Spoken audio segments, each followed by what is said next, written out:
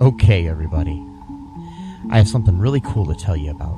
If you haven't heard yet about Anchor, it's the easiest way to make a podcast. Let me explain here. It's free. There are creation tools that allow you to record and edit your podcast right from your phone or computer. Anchor will distribute your podcast for you so it can be heard on Spotify, Apple Podcasts, Stitcher, and more. You can make money from your podcast with no minimum listenership. It's everything you need to make a podcast in one single place. Now, the way that you can do this is you got to download the free Anchor app or go to anchor.fm, and then you can get started. It's really fun. We just switched over recently here at All Too Real 2, and I'm enjoying it so far. So be sure to check it out and let us know what you think.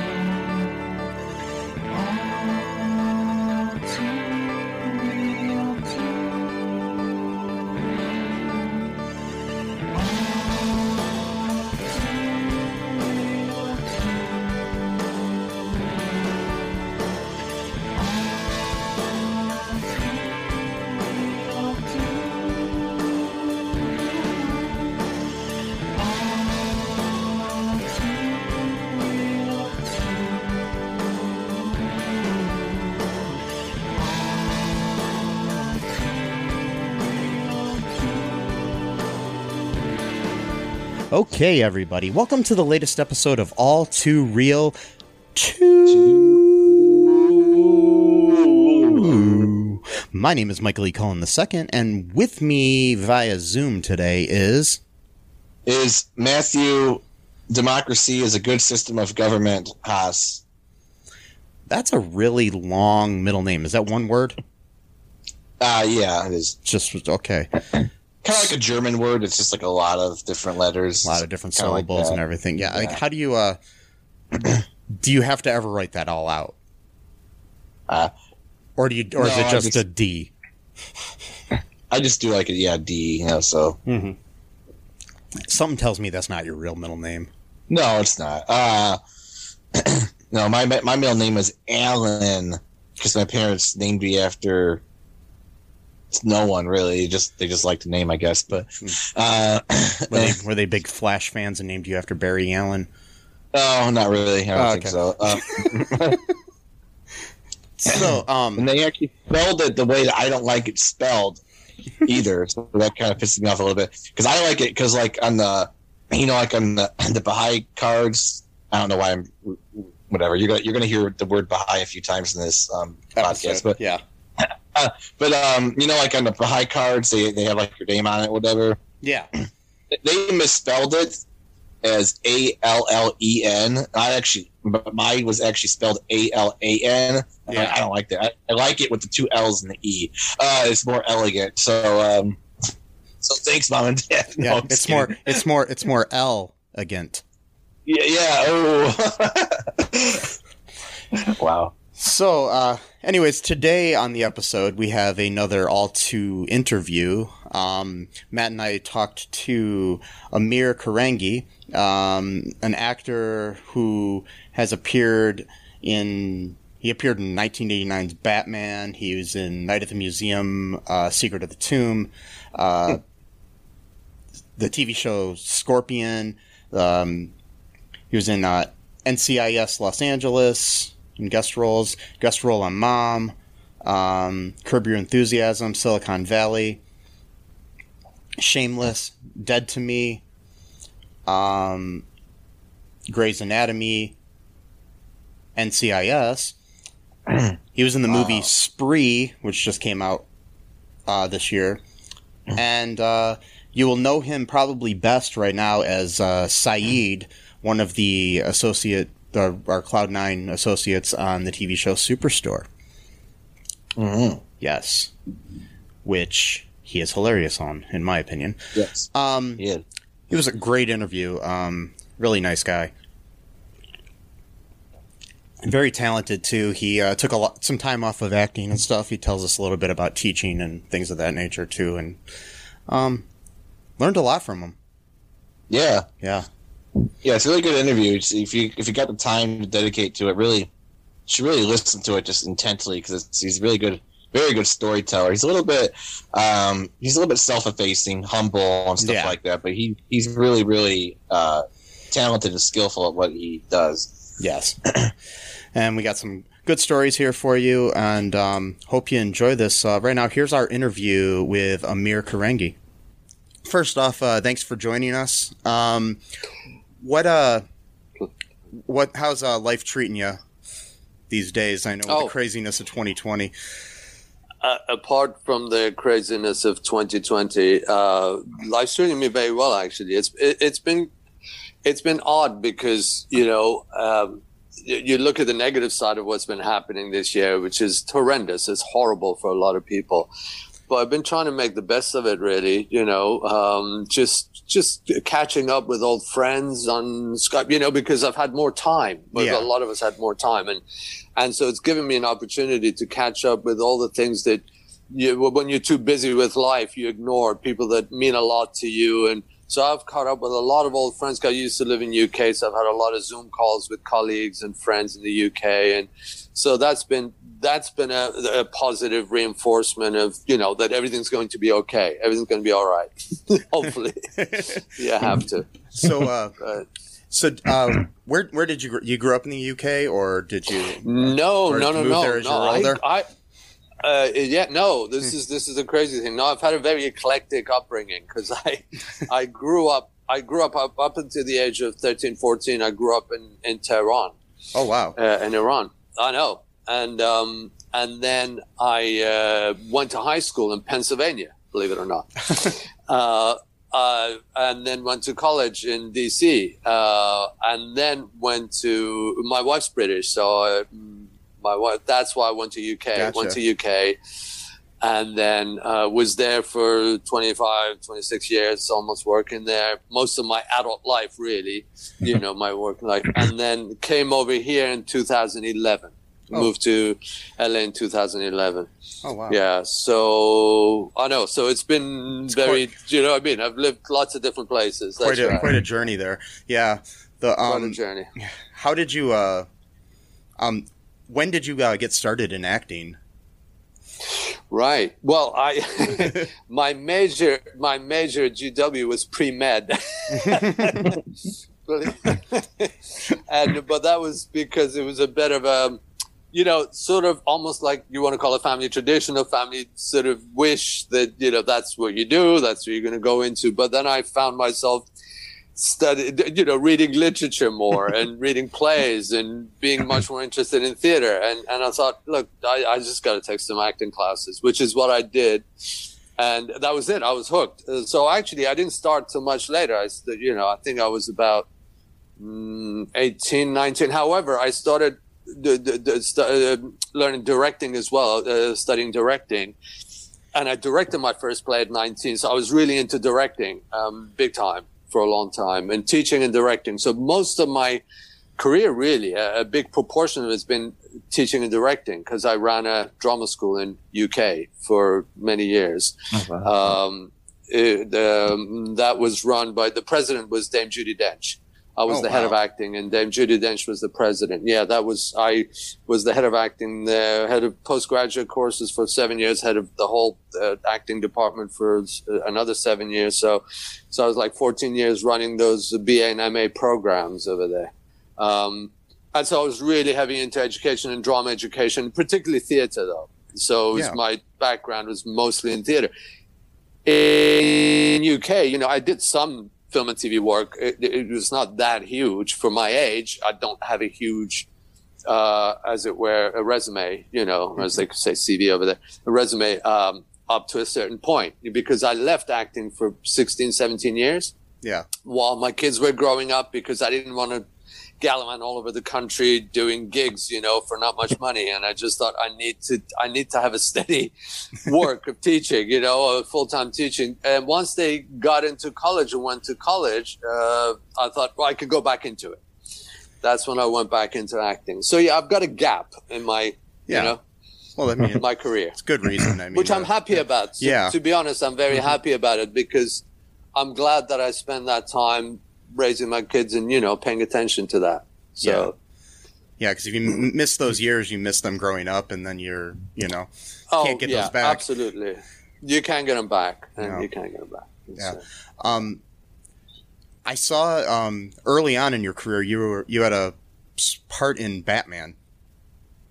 Yeah, I saw that on your resume. I was like, I haven't seen the movie in a while, but it is one of my favorites, and I don't know if I remember you or not, but I'd have to go back and rewatch it. I'm a huge Batman fan. My bathroom's all Batmaned out, so you won't be very impressed. I've only got one line in it. I've only got one line when I come in. I'm Bruce Wayne's wine steward. That's how I'm credited, Bruce Wayne's wine steward. So, and I just come in and I ask him if we need to open a few more cases of champagne. That's about it.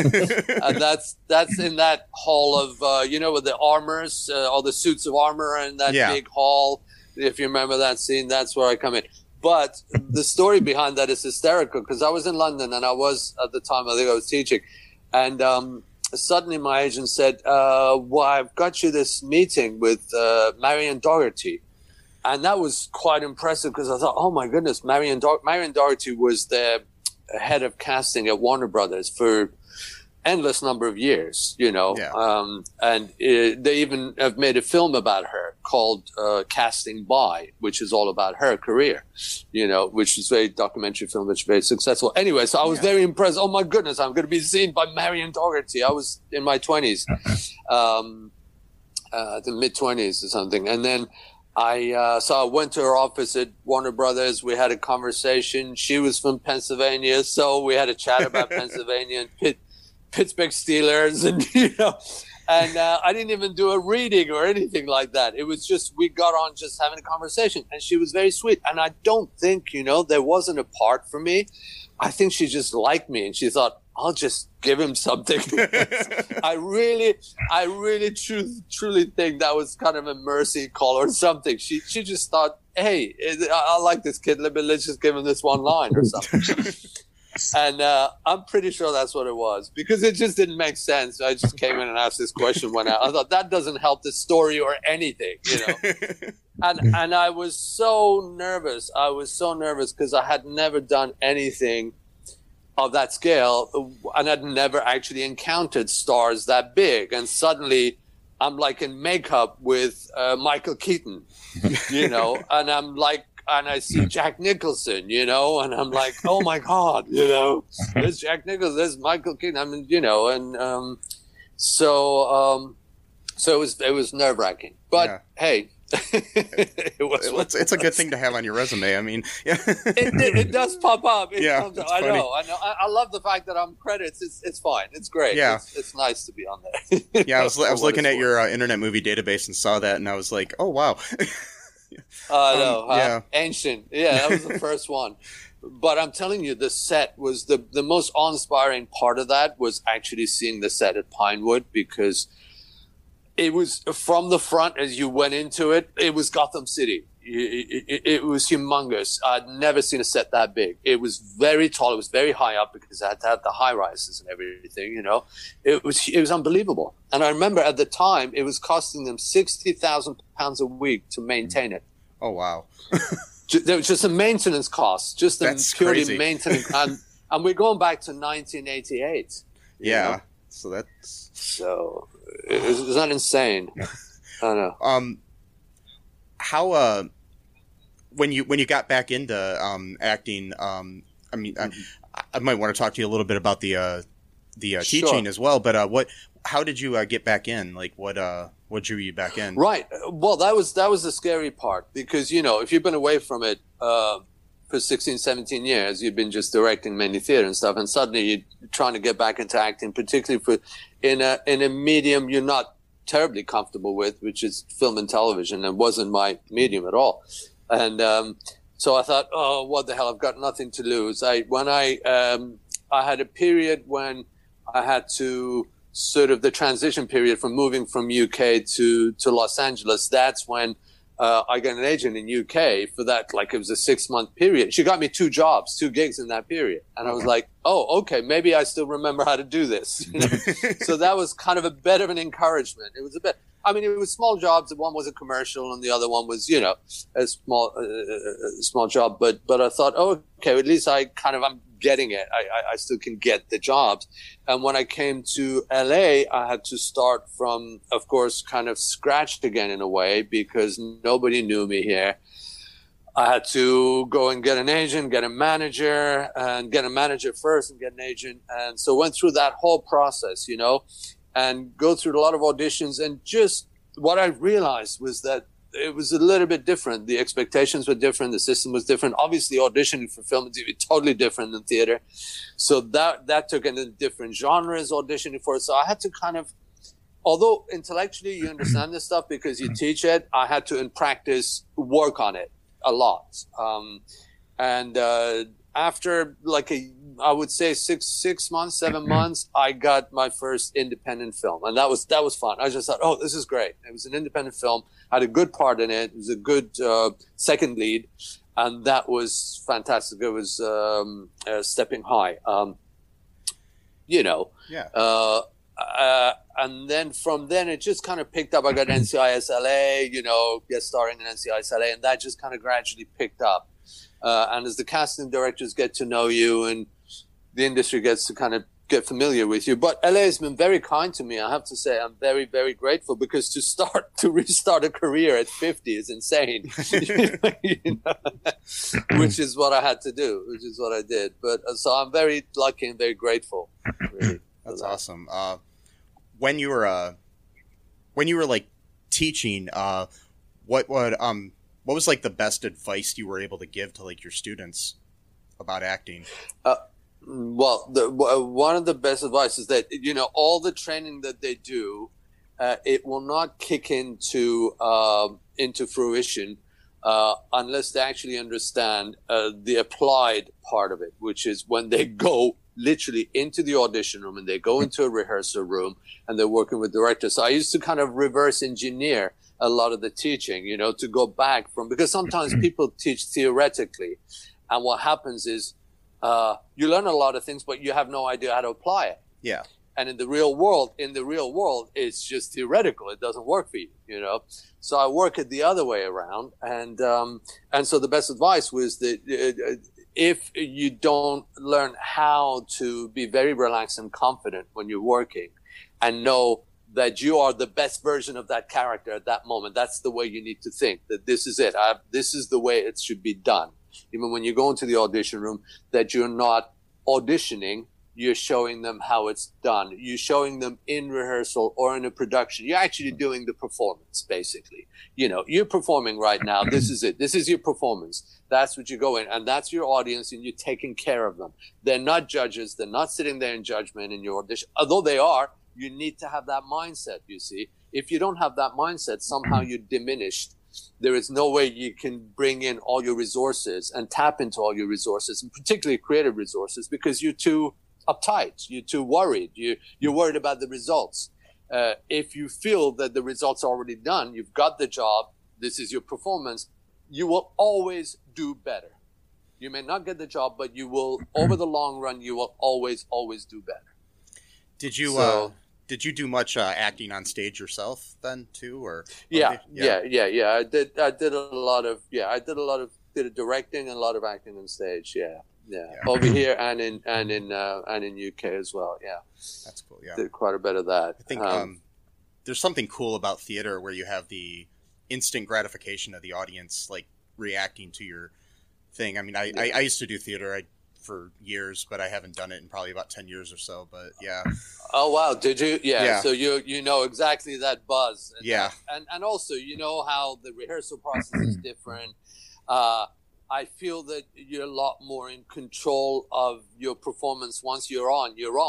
That's the version the audience is going to see that night. Yeah. You know, you're not going to have 5 different takes or 10 different takes where the editor picks the performance that they feel is right, or you know what I mean? Yeah. You're on stage. Who's going to stop you? You can do what you want, and there's an empowerment in that. I kind of like that, and I'm sure you felt that when you were doing it. Oh yeah, and it's like every performance is its own thing, even of the same show.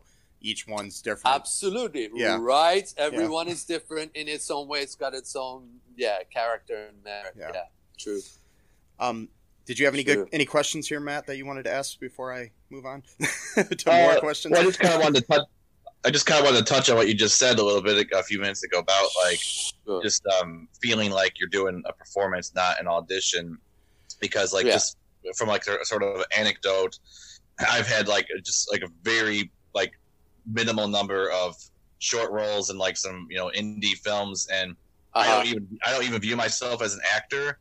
And so, like, for me, it was just there was really no pressure, and I just do the delivery, and it wasn't like shaking and like stuff like that. Right, and I'm sure you were much better than some people that were like really trained actors that highly trained. They were worried if somebody highly trained and worried, they're not going to be any good. They're just going to look. Do you know what I mean? They're just going to look terrible because.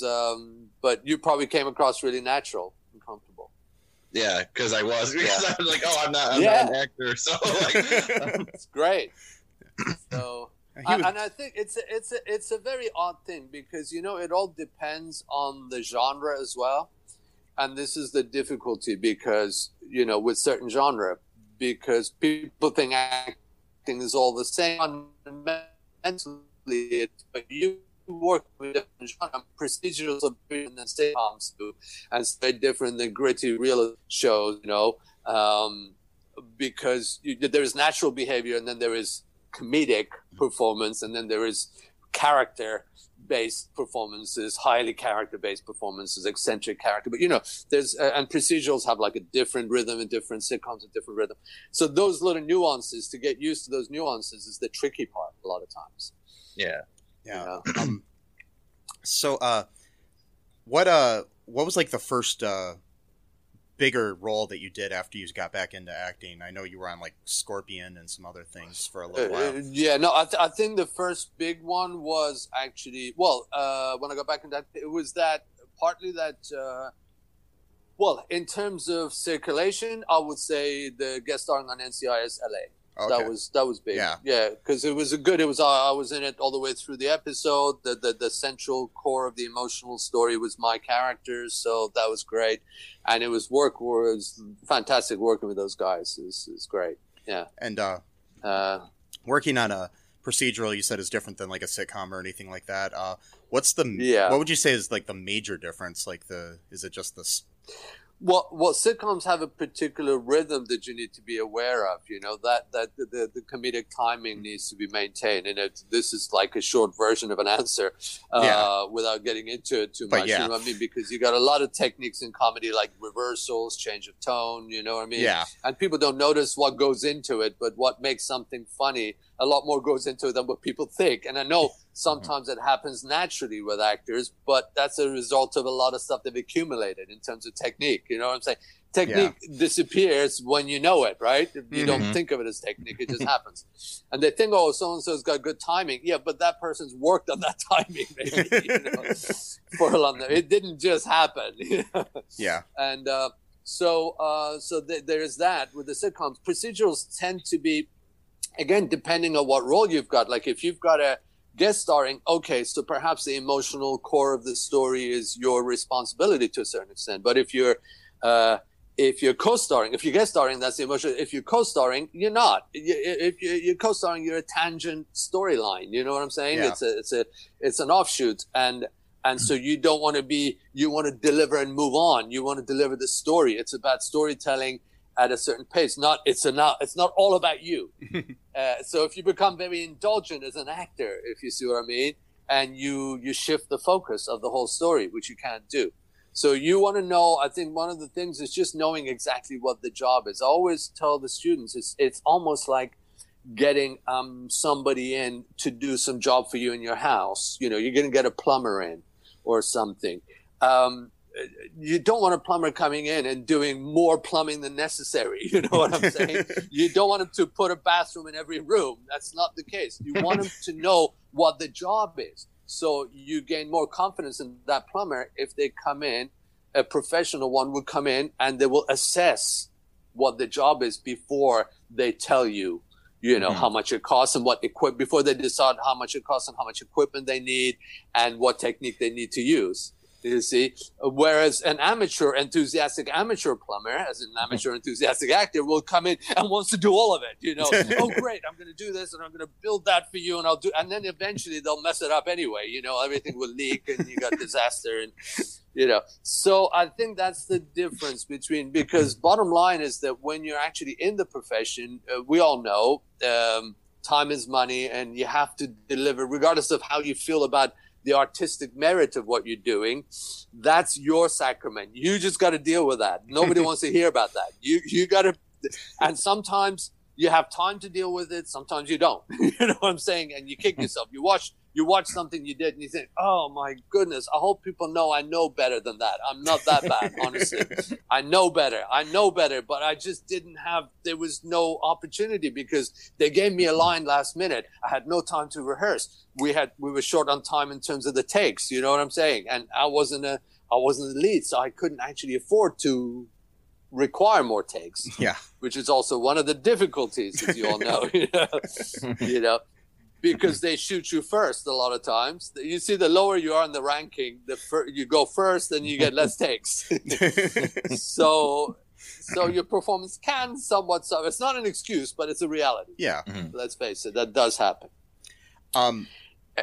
Anyway, I don't know if I answered your question. Oh, no, that was... I veered off. That was perfect. I went off on a tangent. So, I mean, basically, I think the main thing is you got to have focus on what you're doing and not try to draw away from the focus of the story. Absolutely. In a way. Yeah, and know exactly what you need to deliver. You Yeah. know, I think a lot of times these people do too much. They want to do too much. They want to show off and do too much. And it's like, no, serve the material, serve the story, and serve the text. Serve what the writer is trying to do here. It's really not about you. It's about the whole story. And if you take that into consideration, I think you'll come across better. You serve the story better. Yeah, I mean, you can tell when somebody's trying to make it all about them, and it shouldn't be. Yeah. Sometimes the over-the-top performances or sometimes it can get annoying. Different. Yeah, I know. Like they're in a different tone. I yeah. Absolutely. I worry about that in my performance all the time because I think sometimes it is over the top with Saeed, but Yeah. I'm trying to judge it, from performance to performance. It varies, That's the honest truth of it.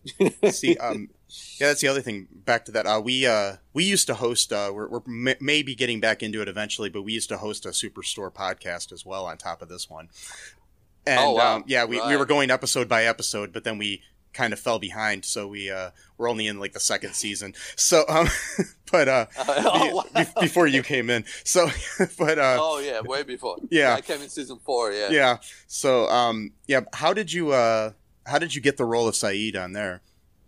Oh, that's the funniest thing because it was so you go to auditions that you have 2, 3 callbacks, you have the producer session, you have this, that, and the other, you're stressing, I really want it, do I get it, not.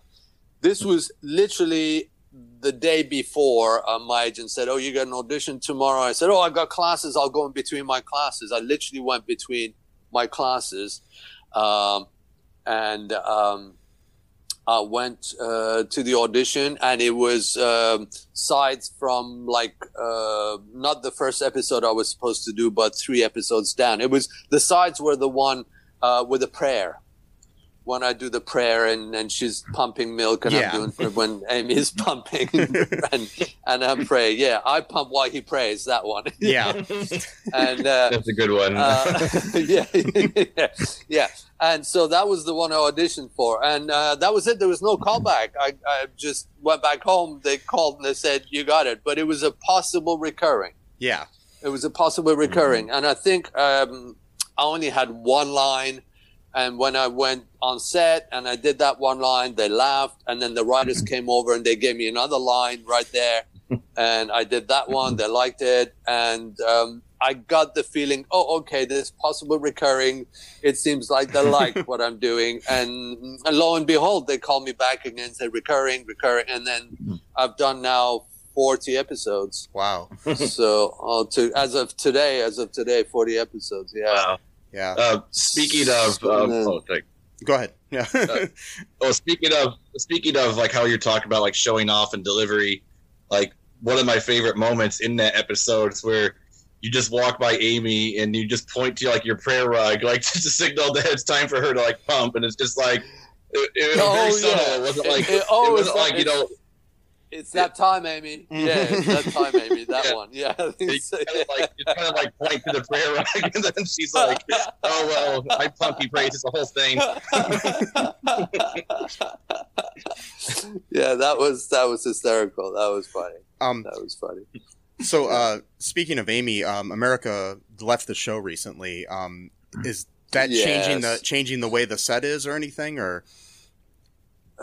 Well, everybody's very, very sad to see her leave. She'll be sorely missed. You know what I mean? She was a wonderful, wonderful lady. She's a force of nature. Yeah. What she gets done is unbelievable to me.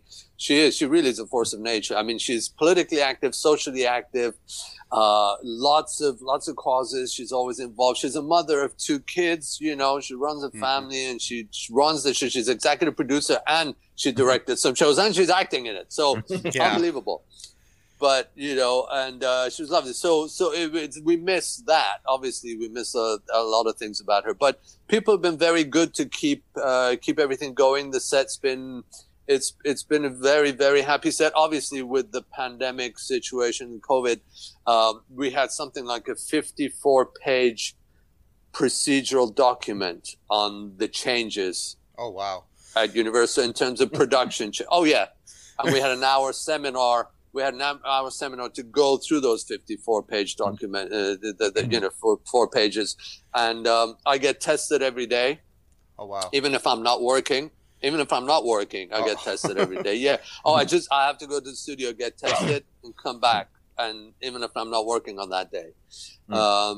We get the temperature checked twice a day, tested every day. So that's different. And there's a lot of visors and masks and distancing and all of that stuff, of course. So yes, it has, on that score, it's changed quite a bit.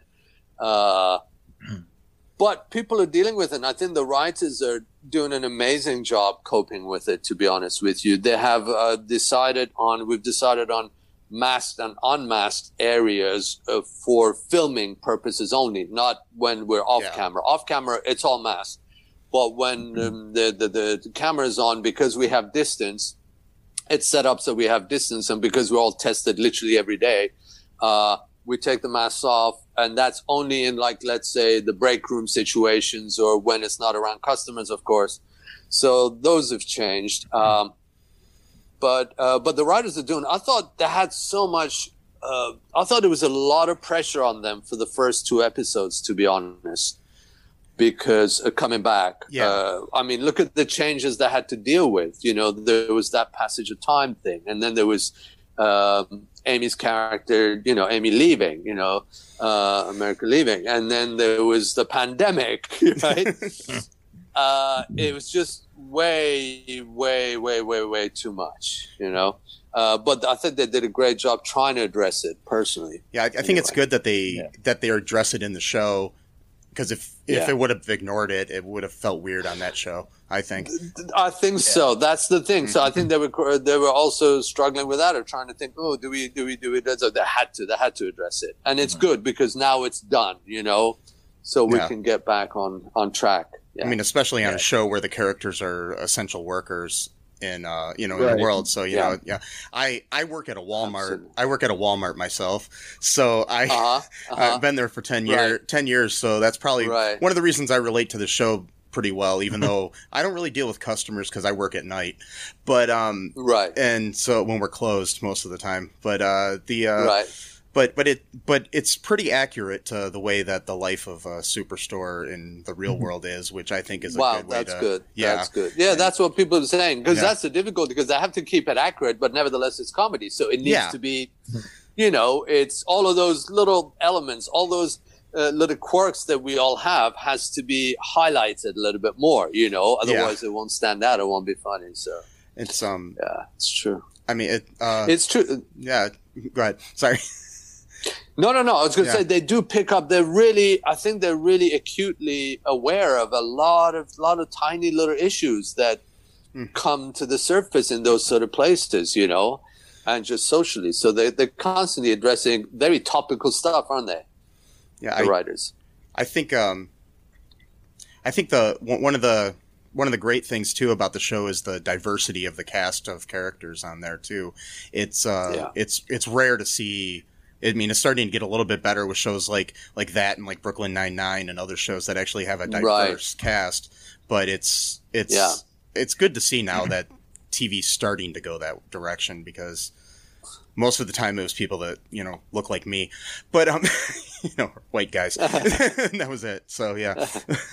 But I'm glad that. I mean, it's good. I mean, one way or the other. I think the balance is always important. I think it's the balance. You can go too far one way or the other, but I think the balance is important. Yeah. That's what I feel. And with Superstore, I mean, it's very realistic in the fact that, you don't have, and nobody's really a stereotype either, which is good too, which I love about that, about the writing. And good. Yeah. Good. Yeah. Oh, good. That's good to hear as well. That's good to hear. That's great. Hello, I'm Tom. And I'm Brian. Hosts of Be Hero Fights. Home of the greatest debates of our time. We tackle the tough topics such as Fortnite vs. Call of Duty, McDonald's vs. Burger King, John Wick vs. Wait, is that really fair? Nevertheless, join us weekly on Spotify, Apple, Google, and pretty much anywhere you can find podcasts. And hear the madness ensue. And as always, fight on. Hi, folks. This is Michael E. Cullen II from the podcast that you're listening to right now, along with manager Matthew Haas. You got promoted? Yes. Damn it. Okay, anyways, folks, do you like the show Superstore? I don't know. I asked the folks and nobody's answering me. Because they're not here. Oh, but we love damn it. Yeah, we love it, though. Okay, folks, if you like it as much as we do, you're really going to like the Super Story podcast, which is a podcast where Matthew and I go episode by episode and give our little opinions and thoughts on it. Sometimes we have guests, sometimes we don't. Just depends on how we're feeling. Yeah. And, so if you like this podcast and like our little crazy banter, then you should definitely check this out. Or I might get sad. And when I get sad, it gets pretty sad. Yeah, so I can't deal with him when he's sad. Yeah, no one can really. So yeah. So check out Super Story Podcast right here where you get this podcast, Super Story Podcast. So you said you grew up in Tehran. How was when you left, was it under good circumstances or bad circumstances or anything like that? I was just wondering. Good question. It was starting to go a little bit crazy. Yeah. It was starting to go a little bit crazy. And it's bizarre that at that age, I kind of picked up stuff and I thought, you know what, I don't see my future like being able to survive here like this. I don't see my future here. And my uncle was already a doctor in Pennsylvania. So I didn't leave with my parents. My parents still stayed. This was when I left. It was before the revolution. So, but my parents stayed, and so I was the only one. And then they said, so I left, and then I lived with my uncle when I went to high school in Pennsylvania. He was a doctor there, a radiologist, and so I stayed with him. But he, so then the revolution happened, which was horrific for everybody, and my parents were there during that time, and then they had to get out. Well, my dad had to send the rest of my family out while he was still dealing with stuff. And then he managed to come over to States a couple of times. And then the last time he went back, they wouldn't let him leave. And he got stuck there. He got stuck there for 12 years before he passed away, so we couldn't see him the last 12 years of his life. None of us, because I couldn't go back because I wasn't allowed to go back. They would take me straight because I was the firstborn, and they had beef with him, the new government, for no reason apart from the fact that he was a policeman in the previous government. He was in the national, but he wasn't political at all. He was just in the National Guard. And he was also, he had some business, but there was nothing, So anyway, but that happened to a lot of people. We were still one of the luckiest because a lot of his friends were just literally like, I know he had friends where he'd gone to dinner with them, the two brothers. There were two brothers. They were his friends. He went to dinner with them. Everything was fine. The next morning, he heard they'd been taken out and shot. Oh, wow. Like, they were like that. There were summary executions happening all the time. So we were freaked out but 12 years of waiting for him to be able to get out, and they never let him out, and he passed away, bless him. So that was a traumatic moment in my family's life, a big traumatic moment. But everybody was touched by that. However, you realize the value of democracy when you go through that stuff. I voted my first American elections, to be honest, this year. Oh, wow. This was my first voting. Oh, yeah, because I was in a UK pass. I was on a UK passport. I only went on American passport last year. I was on a UK passport, and always had American residency, but UK passport. So that was kind of exciting. And just to defend it, I don't think people realize the value of it until they've been under a government like I was for those 13, 14 years, where you feel like, oh my goodness, like you can be taken out and shot anytime. Right. Just because you said the wrong thing, just because you're holding the wrong book, and it happens all over the world. And people get very, they get very comfortable in the West, and they're just like, oh, everything is good and we can mess around. No, you can't. You've got to take democracy and the people's referendum very, very, very seriously. So many people have fought so hard for it.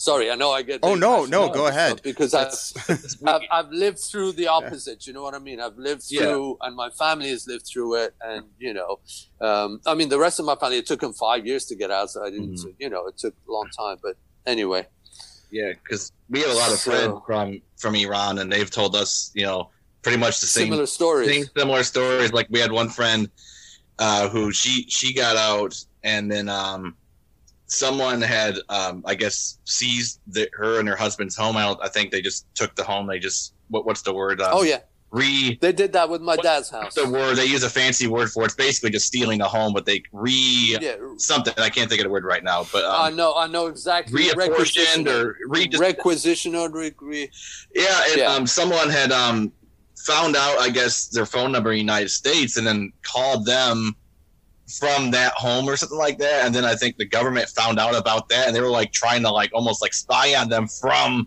Iran to their new home in America. So it's like even outside the country, they're trying to harass them. They had their tentacles reach far and wide. They've killed people outside the country. They've assassinated people outside the country.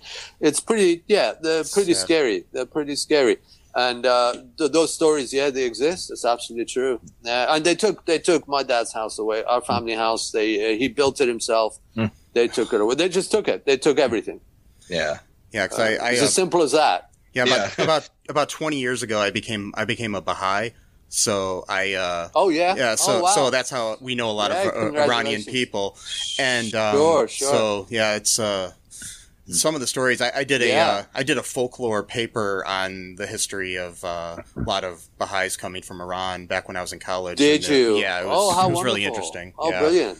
I bet it is. Yeah, I bet it is. Just sad, some of the stories though, where they escape as a child and go all around the world to finally get to where they landed and ended up. Yeah. So difficult. Yeah, so many people were so badly treated. Yeah, awful. Yeah. Awful. Yeah, Baha'is were really badly treated. Oh, yeah. I agree. Yeah. I'm pretty sure they still are, unfortunately, and so are a lot of people there, unfortunately, and hopefully things get better. But, I mean, it is what it is, unfortunately. And just, we got to be glad we live in a country where we can vote and, Yeah. Exactly. That's what I'm saying, yeah. People should realize this. You got some, not to get too political, but I'm starting to notice these people who are trying to intimidate people. It reminds me of the stuff I see on the news from, quote, third world countries, like, the cars and the caravans and the flags and the people with guns, like, really meant to intimidate you, like saying, like, you can't live the way you want to live. Like, we're going to decide for you. I know. That's not the democratic way, is it? It really isn't. No. I think if people just chill, and I mean, I do think both sides have to see one another's points. I do think there's a lot of disenfranchisement on the part of people, and that's what happens. They become more reactionary. I think people, when they're disenfranchised, it's almost like revenge, right? So they lose sense of balance and basically logic, right? Because they're acting emotionally, purely emotionally. And then all hell breaks loose when that happens, of course. We just gotta realize we all bleed the same color, and we all kind of, we're all human. Doesn't matter. We all bleed red. That's true. Yeah. So, back to Superstore really quick. How great is it to work with such a great, talented cast of comedians and actors? It really is. One of the things I always enjoy is learning from other people. Like, even when I was teaching, I learned from the students that would do something. It's like, oh, this is great. I'm learning from you guys as well. And so I love it. It's such a great learning experience for me because they all have their very distinctive personalities. They're all extremely friendly. They're always very welcoming and friendly. So it's wonderful.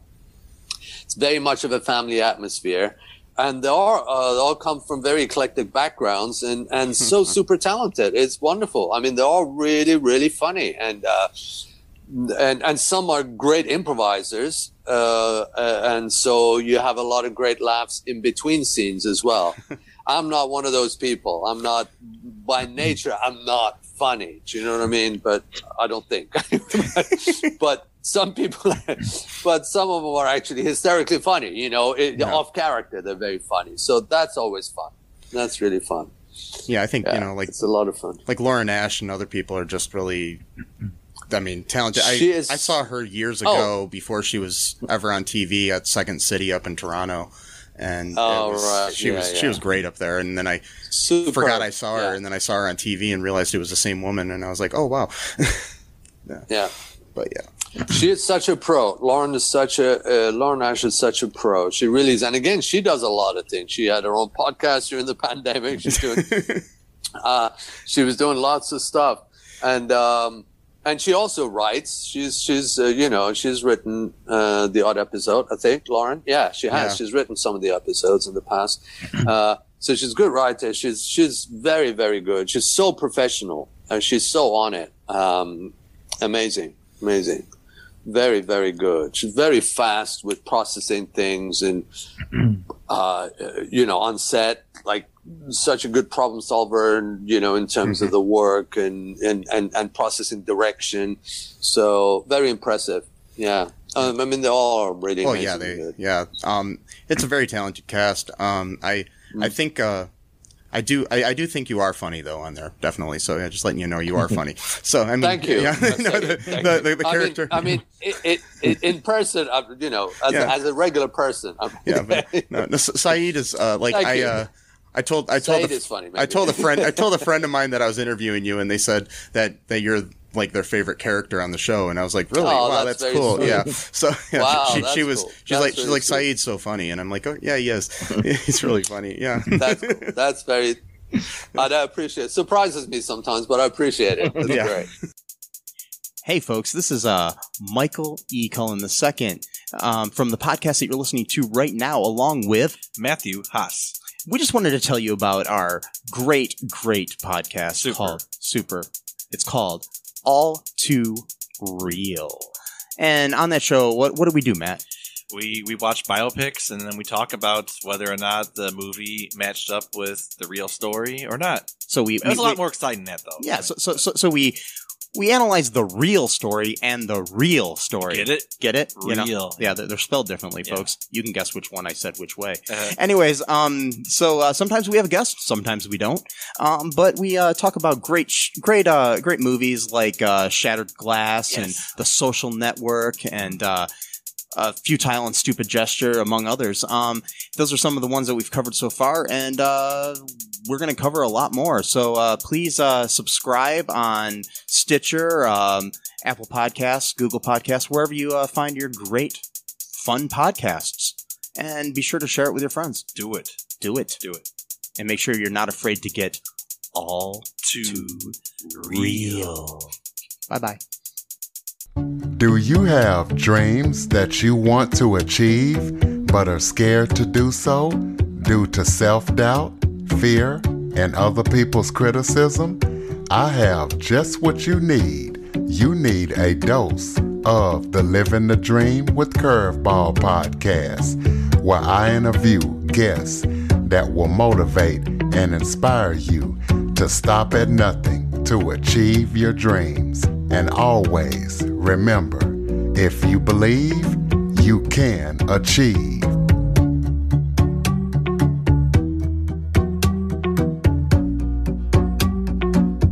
Have you ever had in your career any kind of challenge, like where you felt like you weren't going to be able to make it in any way or anything? And how did you overcome that? Well, I'll tell you this one. Okay, I'll tell you this story, and I tell you, I've told this to students because I told them never, ever, ever to do it. Like ever to do this, like just like never, no matter what. Even if somebody holds a knife to your throat, just don't do it. It's too painful. Don't do this. So this is what happened. This was I was much younger. It was my late 20s, and I went to a commercial audition in UK. But it was for a Saudi, very expensive Kuwait Saudi bank. It was a Kuwait, Kuwait. Sorry, Bank of Kuwait. Yeah. So it was. They were trying to advertise their card. Their debit card for the ATM machine, right? But this was being filmed in Manchester, in UK. Right. So I go to the audition. Now, get this. I've studied Arabic, but I've only studied Arabic as in the way you might have studied Spanish.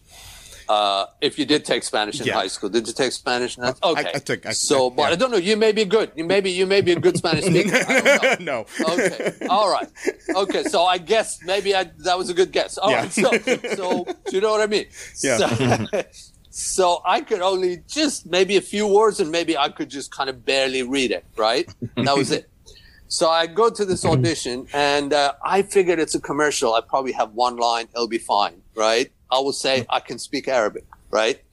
So I go to this audition, and they said, "Can you speak Arabic?" I said, "Yes." And but they had me do it in English because they had nobody who was Arabic there, right? And but they said, "Oh, okay, good," and I got the job. Anyway, I got the job. They fly me up to Manchester.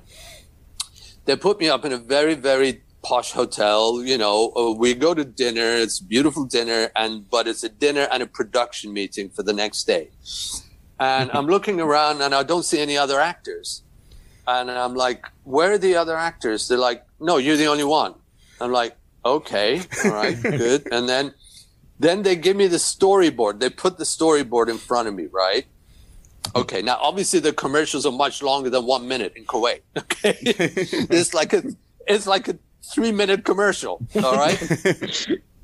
And they put a storyboard, and I see, oh, that's me. Oh, okay. So I'm in every shot, right? And I'm speaking. Okay. Then they give me the script, and it's a full A4 sheet of paper in Arabic. I'm not kidding you.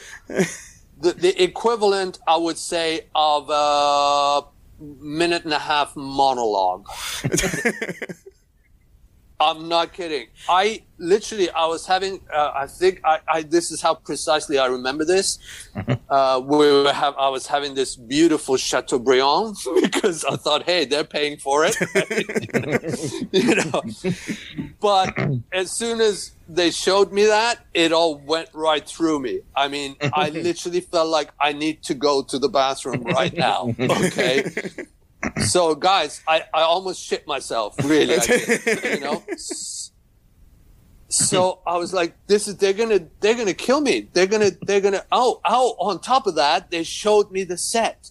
They'd recreated the whole front of this bank at the studio in Manchester. So they'd spend like tens and tens of thousands. It was unbelievable. This set, like, this is supposed to be Kuwait, but now it's in Manchester, and I'm just the only person on this commercial. Because they got a lot of money, those guys, you know that. So I thought, that's it. I'm a dead man. What do I do? So I was just like having headaches. I didn't know what to do. I like sweating. I recognized that one person at that production meeting looked Arabic, and I pulled him aside. He was luckily enough, he was the sound guy as well.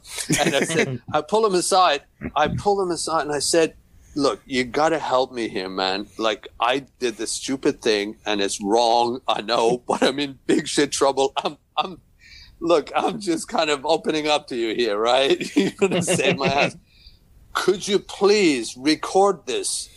And I will learn it phonetically all night. I'll be up all night. I'll learn it. I swear. I will learn it, but just record it because I don't know what it's saying. And could you please tell me what I'm saying? Because I know from sure. So I sat up. So he wrote it in front of each, each caption, as you do. And I was up all night. I was up from 9:00 at night till the shoot was like 8:00 the next morning. And I learned it. I learned it phonetically. And you know what? I got through the day. We wrapped at 5:00 and nobody said anything.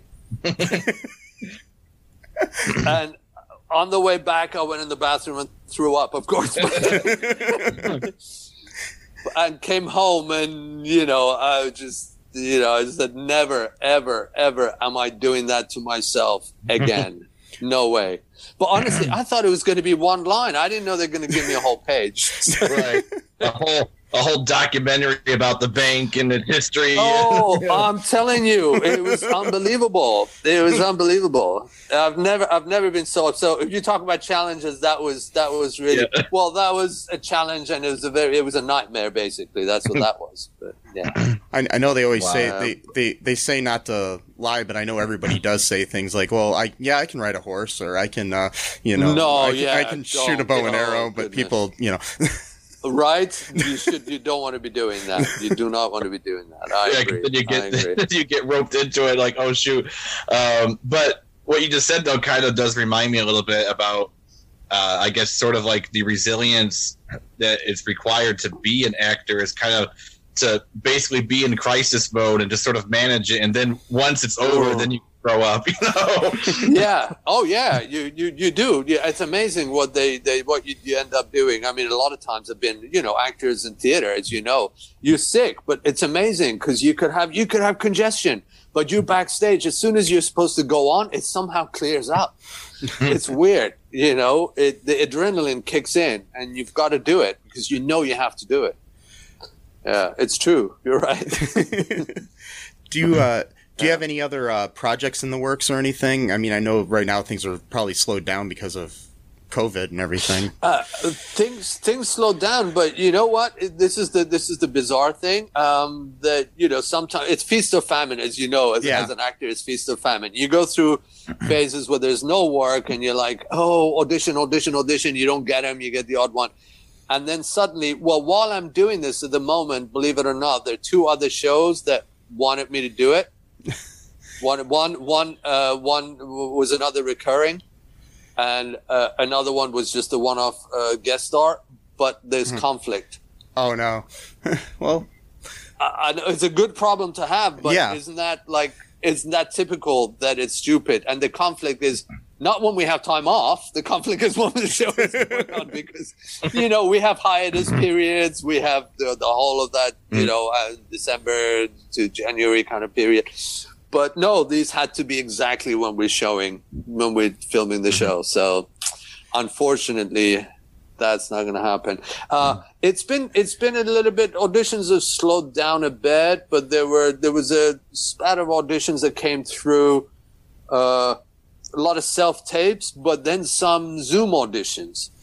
But guys, oh my goodness, Zoom auditions are problematic a lot of times. That's what I found. I mean, not a single one has gone without a hitch of some sorts, you know, always some problem with it. Like, because, you know, especially if you got a producer session thing with like 5-6 people are on there.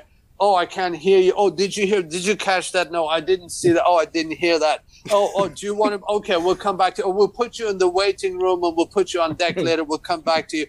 I mean, all of that happens, you know, and as if you haven't got, you know, you're auditioning. So, you know, when you're in the audition room before you go in, you get yourself in the zone and you go in, right? But when you're online, you got to wait on deck. It's like a virtual, you know, entrance, and if that gets delayed or gets messed up, you're out of the zone, you know. So it's a little bit difficult. Self-tapes are of course easier because you're more in control. Yeah. So it's been tough. It's been rough for actors, but it's been rough for casting directors as well. I think that Zoom auditions, because, you know, a number of times, once they forgot to tape everybody on that day of auditioning, which was a nightmare for them. Oh, jeez. You know, they had everybody on Zoom, but can you imagine? They probably auditioned like 50 people that day, but they didn't tape a single person. They had to do it all over again. Oh, wow. I won't name names, but, you know, these things have happened. You know, they do happen. It's the drawbacks of technology sometimes. You forget one thing and it's gone. Yeah. One of my favorite movies that I've seen recently, you were in Spree. You had a small role in that. That was a trip. That was a great movie. It was very unique. Yeah. I think it's probably one of the best movies I've seen in the last year. So it's very different, wasn't it? Very different. Yeah. That was late at night. Yeah. It was very late at night. It was a night shoot, actually. It was a night shoot. Mm-hmm. So, yeah. Actually, I had fun shooting that. That was fun because the director was very cool. And, you know, it was wonderful working with a great actor there. And he was, you know, they were all very nice. It was a night shoot, so I got to just drive around while it was one of those, I'm trying to remember, the cameras, GoPro. Oh, yeah. It was just a GoPro in the car. That's all it was. So I was actually driving around. So it was a real driving around at night. Just kept driving around. Part of it was partly improvised. It was just, yeah. Yeah, because I mean, it was unique. I mean, how every angle was on a computer or on a GoPro or something like that. It wasn't. Yeah. There was no like real cameras. That was kind of cool. No, I thought it was very clever. Very amazing to do that. That's right. But yeah, I highly recommend that movie to anybody that's listening here. Yeah. Good. Oh, I'm glad you liked it. Yeah. I didn't know how it was going to pan out, so I know I had only a tiny little bit in there. Obviously, I might get killed because he drives my car afterwards. Driving my car. But it was. That's how I found out that's how I knew I was dead when I watched it. Believe it or not. You didn't know before? No. No, I didn't. I watched it. I thought, oh, okay, so he killed me. There's the car. It was an interesting movie. So. Is there anything that there's a question I like to ask people. Is there like any director or actor or anybody that you haven't worked with that you would love to work with? Oh my goodness, so many. Yeah, I'm sure. On, we all have those. I know. Just like so many. You know. No, where'd you start with that one? Oh my goodness, where'd you start? I know it's a tough question. That is a tough question. Yeah. Because where'd you start with that? Yeah. That is a tough. Well, you know, obviously. Okay, I'll make it easier for you. all the big directors, all the ones that directed all the top, how's that? Yeah. All the directors All of them, that directed the, or even a better answer. Okay, all the directors that directed the big blockbuster films that made the actors a hell of a lot of money. Those ones. How's Yes. that? That's a good idea. Spielberg, Lucas. Yeah, all of those, right? I'm kidding, yeah. So, But there's so many great actors out there. I think it'd be good. But you know, the actors I love to work with. That you do get actors. Just as a general answer to that question, you do work with actors sometimes, and I will not name names that you feel like, oh my goodness, you really are so competitive and so vicious that in a reverse shot, you know, when they do reverse shots, yeah, you know, you do another one. Well, that you giving them your all when it's their take, and they don't give you that when it's yours. They have a little grimace on the face, a little lack of focus, which throws you, which makes their shot better. And I caught on to this years ago, and I thought, I hate actors like that. I really can't stand actors that do that. You know, I think it's awful when actors do that. But actors that don't do that, I mean, I did something in film which I'm so embarrassed about because I was so horribly bad in it. I was really bad in it. It was with the opposite Michael Caine, and you know, and he but he was so gracious as an actor, and he was big time, you know, 2-time Oscar winner. When it was my shot, he actually said, "Look, I'm not going to, because your eye line is going to be this corner of the matte box. So I'm not going to look at you. I will look down, but I'll deliver the lines from here, and you want to deliver it here." And he was like, it was very early in my career, and I hadn't done film and TV, you know, and he was just so wonderful. I still appreciated that. I thought, oh my God, what a wonderful, wonderful man. And this film, it was Michael Caine was in it, and Roger Moore, you know, the old sort of the James Bond. Yeah. Roger Moore and Michael Caine, and the two of them, and I was a totally unknown person coming in doing 2 lines in a film, right? They came over to me on the set and introduced themselves and said, "Welcome to the set." It blew my mind. Honestly, I was like, I love these guys because they deserve to be where they are, because they're so magnanimous, so generous with their time and their attention, and that's why they are where they're at, regardless of whoever thinks of them, of whatever people think of them as actors. So there is, but then you also do get sort of some talented actors that are basically assholes, unfortunately, and I've seen that as well. And it's unfortunate. It's unfortunate. So actors I like to work with as generous actors, where they make you and themselves better because they're collaborative.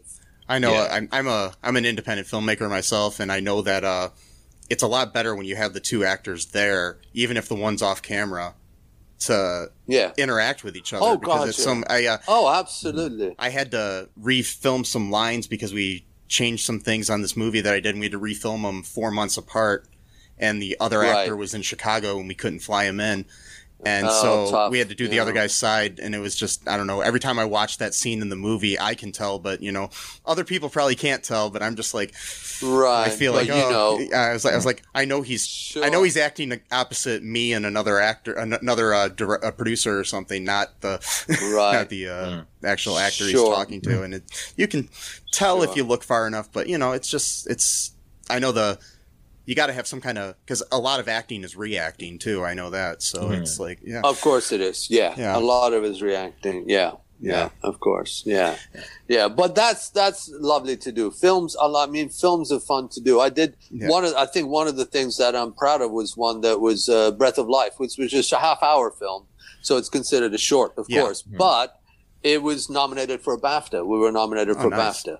And I played the lead in it. So that was, I remember when the BAFTAs were on, they were showing it on UK TV all the time, you know, and it was my clip that was going around every night, and I was like really proud of it. But at that time, I was so poor, I actually couldn't go to the BAFTA ceremony. The director said, "Can you go?" I did not have enough money to actually, I'm serious about it. I didn't have enough money to buy the tux and to buy the wine when I'm there, because it cost £50 apparently to buy. And I was that poor at that point. And I made an excuse to the director. I said, "Look, I'm not feeling well. You guys go."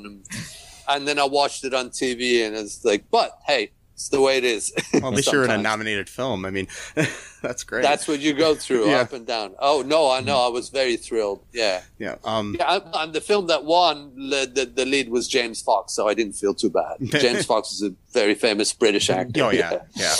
He was in Gandhi. Oh yeah. So yeah. I don't want to take up too much more of your time. No, it's fine. Yeah, where could people find you online if they're interested or anything, or what, or anything that you want to tell anybody before we let you go?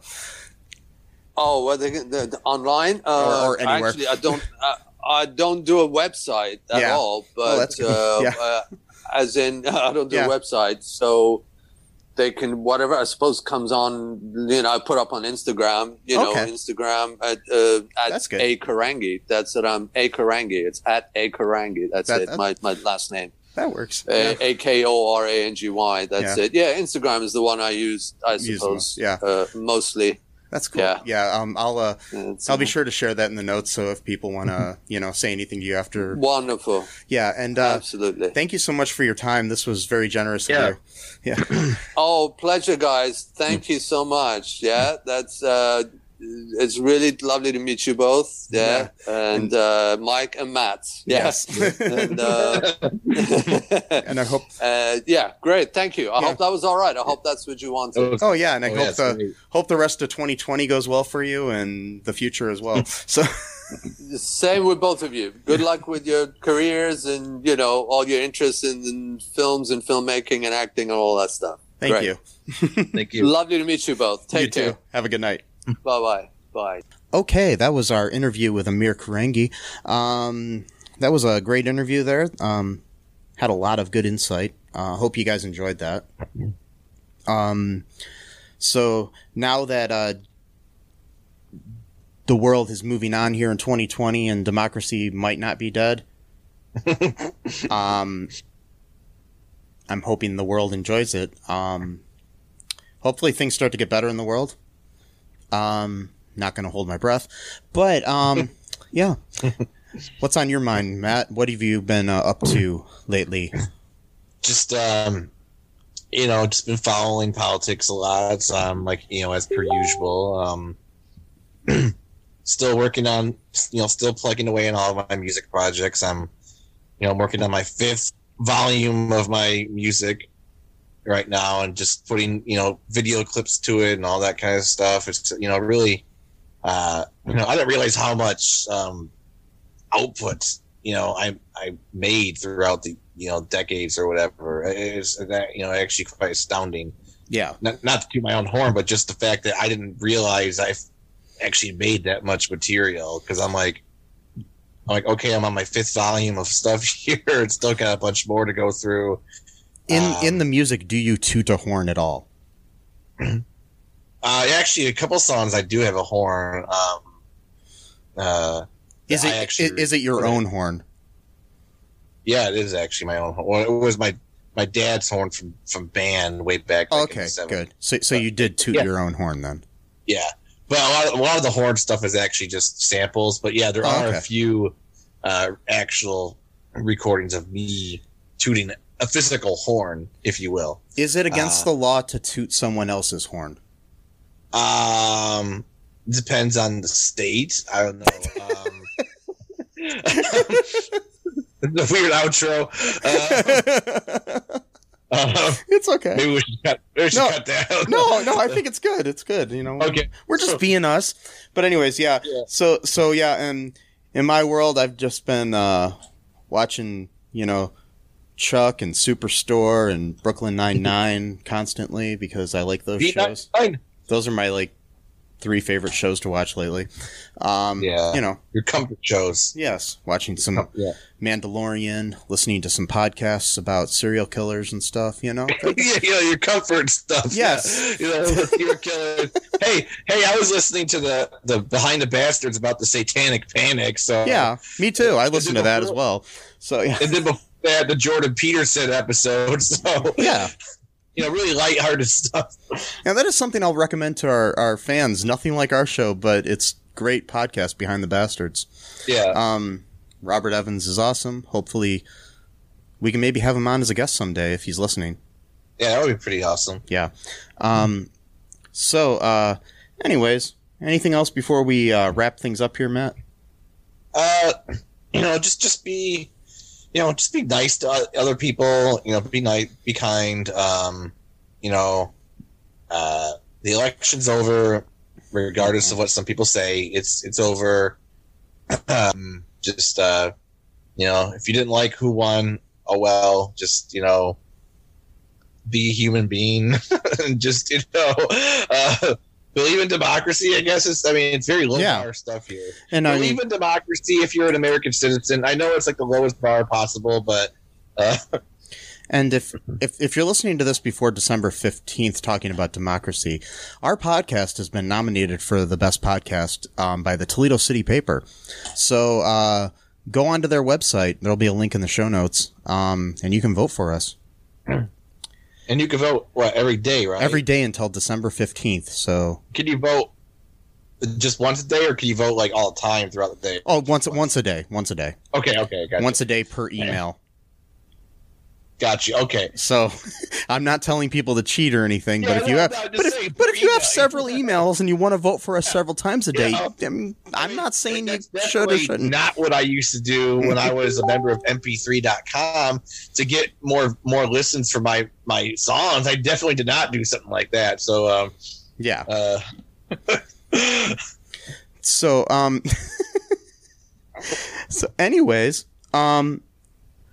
before we go, make sure you check out our show notes. We've got some links to our Patreon and our TeePublic page where you can get some cool T-shirts to support us. And those are the best ways to do it. Also, share us, rate the show, all that good stuff. And just remember, it's okay to toot your horn, but if you want to toot somebody else's horn, ask permission first. Yeah. Yes. Okay. Bye-bye. Bye. Thanks for listening to All Too Real 2 podcast, a Cullen Park production. Produced and edited by Michael E. Cullen II. Music by Matthew Hawes. Subscribe and share the show. Visit us at cullenpark.com.